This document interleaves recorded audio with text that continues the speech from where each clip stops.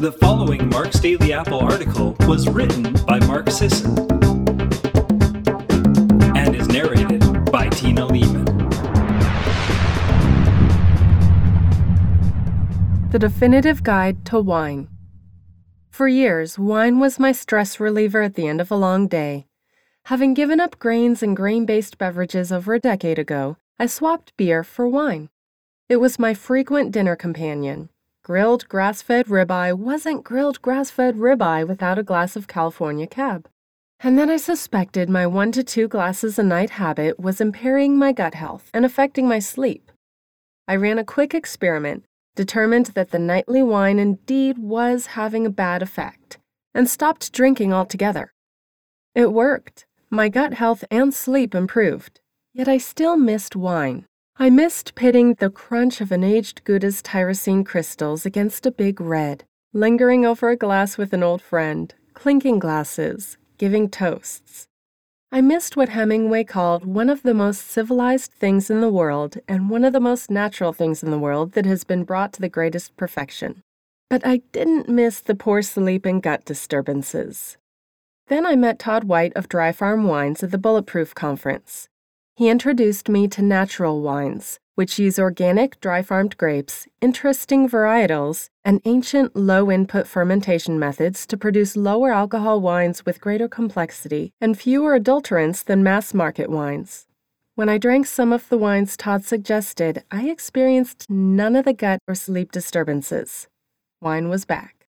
Still, I was cowed. I'd been guilty of doing what I've always recommended against, blindly accepting wine without doing due diligence. So, let's do that due diligence today. What's so good about wine? In a word, polyphenols. I've spoken at length about polyphenols, the colorful plant compounds that reduce inflammation, prevent oxidation, and provoke beneficial hormetic response from our bodies. Grapes are already rich in polyphenols, and the fermentation process creates even more. Red wine is far higher in polyphenols than white wine, as most of them reside in the skin pigments. So much that red wine extract protects lipids against oxidative damage, while white wine extract does not. You can make white wine more like red by letting the skins steep a while before removing them and adding more alcohol, which increases polyphenol extraction. But most white wine is far lower in polyphenols. That's okay. Lower isn't zero, and the alcohol itself has some benefit in low doses and shouldn't prevent you from enjoying white wine. But red wine is undoubtedly more polyphenol dense.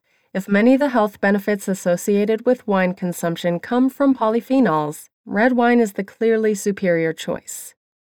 So what are the health effects of wine consumption, positive and negative? A vast amount of observational evidence suggests that wine consumption is good for us. These types of studies cannot establish causality, but plausible mechanisms exist which strengthen the associations. Cardiovascular disease. Wine consumption has a J-curve relationship to cardiovascular disease. One study found that 150 milliliters, 5 ounces, of wine per day is better than none, while high intakes are worse for mortality.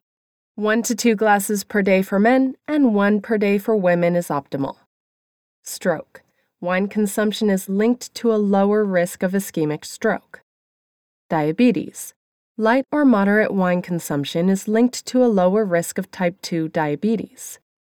Wine versus other alcohol. Compared to other types of alcohol, including beer and hard liquor, red wine has the strongest and most consistent relationship to health benefits. That may indicate there's something different about wine or something different about wine drinkers. What do interventional studies show? Red wine produces postprandial inflammation. When people drink red wine with their meals, the meal gets healthier. The LDL particles become more resistant to oxidation and their inflammatory genes turn off. In regular wine drinkers, antioxidized LDL antibodies, a class of immune molecules the body dispatches to protect LDL particles vulnerable to oxidation, drop, indicating wine reduces the threat of oxidative damage and the need for protective antibodies. Cigarette smoking, meanwhile, increases antioxidized LDL antibodies. Red wine can even inhibit the postprandial oxidative damage to blood lipids and inflammatory gene expression you get after a trip to McDonald's. And as I've mentioned before, these antioxidant effects extend to cooking with wine. Using wine in a marinade or braise reduces the formation of carcinogenic compounds and inhibits oxidation of fats in the food. One study compared grape extract to red wine made with the same types of groups, finding that red wine provided benefits the grape extract did not. The research suggests that this was wholly due to the alcohol content, but I think they're overlooking the importance of the unique polyphenols that form during wine fermentation. One way to see how wine affects people is the initiation of red wine drinking study. They take people who hadn't been drinking wine, have them initiate wine drinking, and follow them and their biomarkers for several months. It had an effect on these three things. 1. Blood pressure. In people with, but not without, a genetic propensity toward efficient or fast alcohol metabolism, drinking red wine at dinner seems to lower blood pressure. 2. Type 2 diabetics. Type 2 diabetics who initiate red wine drinking at dinner see reduced signs of metabolic syndrome, including moderately improved glycemic control and blood lipids. Another benefit that surprised me was the improvement in sleep quality compared to the just water group. Another study found that while initiating red wine consumption while dieting doesn't improve fat loss, it also doesn't hinder it for type 2 diabetics. 3. Inflammation. A study found that non-drinkers who begin regularly drinking moderate amounts of Sicilian red wine enjoyed reduced inflammatory markers and improved blood lipids. Now the negatives. The alcohol is the major problem. Ethanol is a poison. Let's just face it.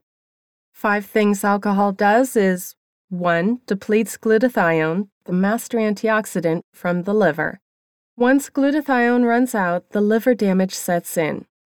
2. Damages your liver.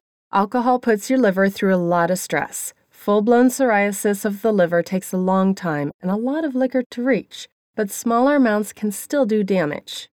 3. Gives hangovers. Nothing worse than feeling depressed, anxious, confused, and sleepy with a massive headache while trying to piece together what happened the night before. 4. Can be addictive. According to a study, alcohol is less addictive than nicotine, crystal meth, and crack, but more addictive than heroin, intranasal amphetamine, cocaine, and caffeine. Most people who drink don't develop it, but alcohol dependence is a real problem for those vulnerable to it. Nothing should own you. And 5 is linked to depression. While moderate drinking is linked to a reduced risk of depression, higher intakes may increase the risk. Those are dangers of alcohol in general. Wine may mitigate some of these risks, but high intake of even the most polyphenol-rich wine won't negate the damage of all that ethanol.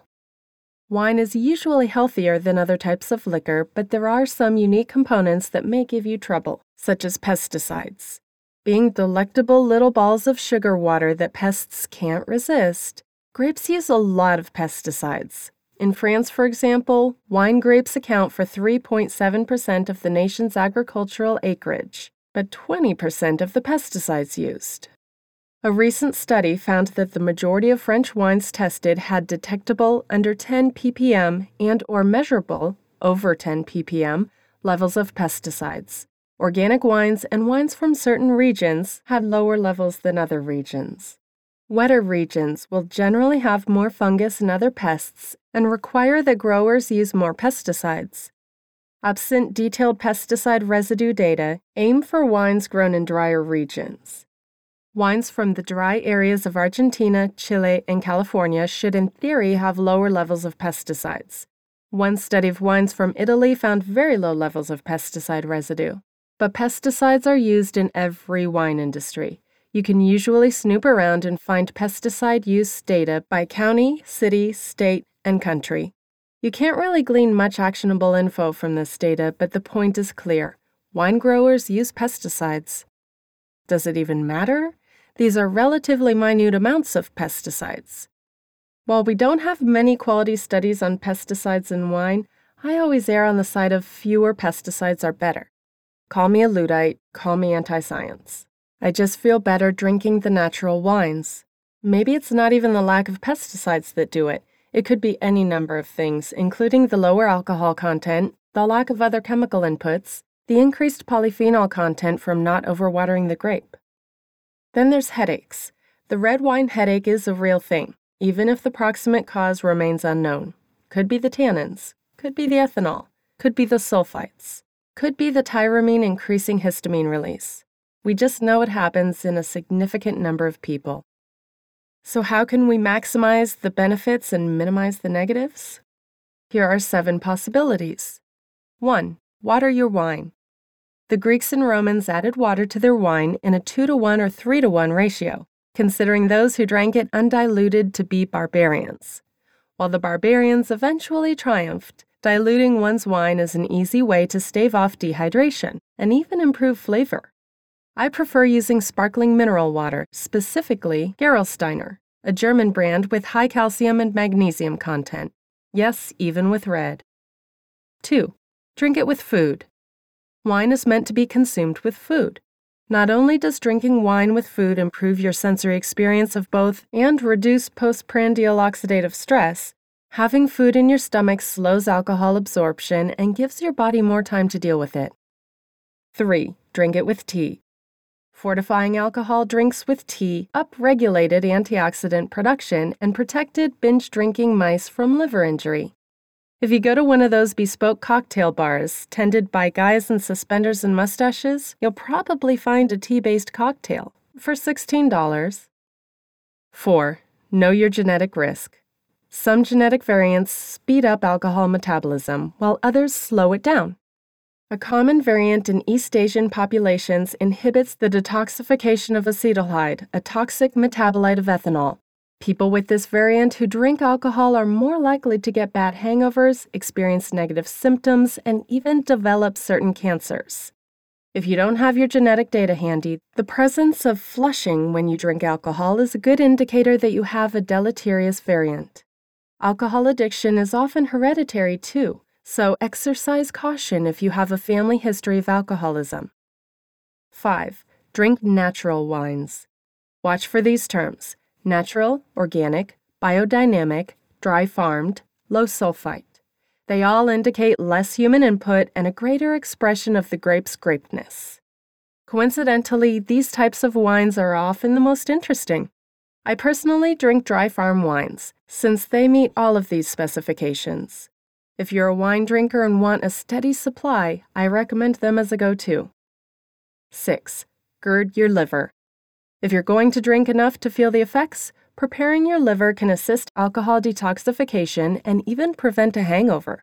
Staying away from omega-6 fatty acids, saturated and monounsaturated fats can prevent ethanol-induced liver damage. Eating polyphenol-rich foods, ginger, turmeric, and dark chocolate are all excellent. Eating some collagen, glycine helps form glutathione. Taking NAC helps form glutathione. Exercising, and getting good sleep the day of your drinking session are all integral parts of any effective alcohol prehab program. 7. Avoid cheap wine. Inexpensive wine is fine and often quite tasty, but truly cheap wine may harbor unwanted contaminants like arsenic. Wine can be a beautiful thing. Moderate consumption, 1 to 2 glasses a day, appears to reduce the risk of certain diseases, and it almost certainly makes a given meal healthier and less inflammatory. Is it necessary? No. If you don't like wine, should you pick up a habit? Absolutely not. But as long as you're not experiencing direct negative effects such as bad sleep, gut health, headaches, or hangovers, a glass or 2 of the good stuff several times a week is probably fine and possibly good for you. Thanks so much for listening today, everyone. Have a wonderful day.